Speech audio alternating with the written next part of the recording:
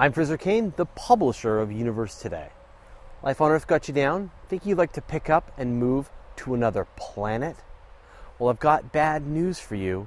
Without protection, there's no place in the entire solar system that wouldn't kill you in a few seconds.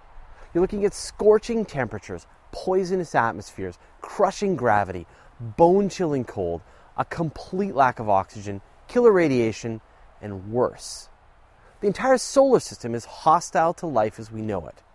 If we had to choose from a range of terrible options, what would be the most Earth-like place in the solar system?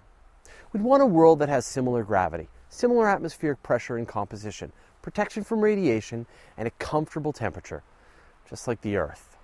Well, let's look at a few candidates. The Moon looks good. It's close, and, well, it's close. It's an airless world, so you need a spacesuit. Low gravity is bad news for your bones, which will lose mass and become brittle. Temperatures range from freezing cold to scorching hot, and there's no atmosphere or significant magnetic field to protect you from the radiation of space. While we're suggesting moons, how about Titan, Saturn's largest moon? It's only 15% of Earth's gravity, and the temperatures dip down to minus 179 degrees Celsius, cold enough that it rains liquid methane. Even though the atmosphere is unbreathable, the good news is that the pressure is only a little higher than Earth's, which means that you wouldn't need a pressurized spacesuit, just a really, really, really warm coat. How about Mars, the target of so many colonization plans and sci-fi adventures?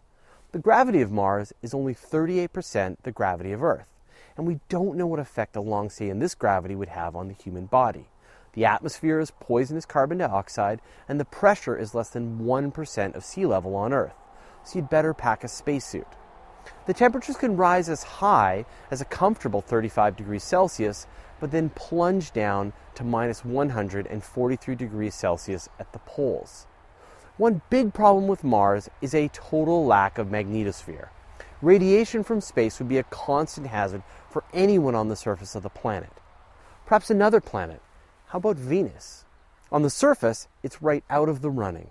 The temperature is an oven like 462 degrees Celsius, with a surface pressure 92 times more than Earth.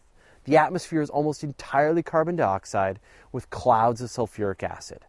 On the plus side, it has a gravity roughly similar to Earth and a thick atmosphere that would protect you from radiation. Unfortunately, you die faster on the surface of Venus than almost anywhere else in the solar system. But there's a place on Venus that's downright lovely, up in the clouds.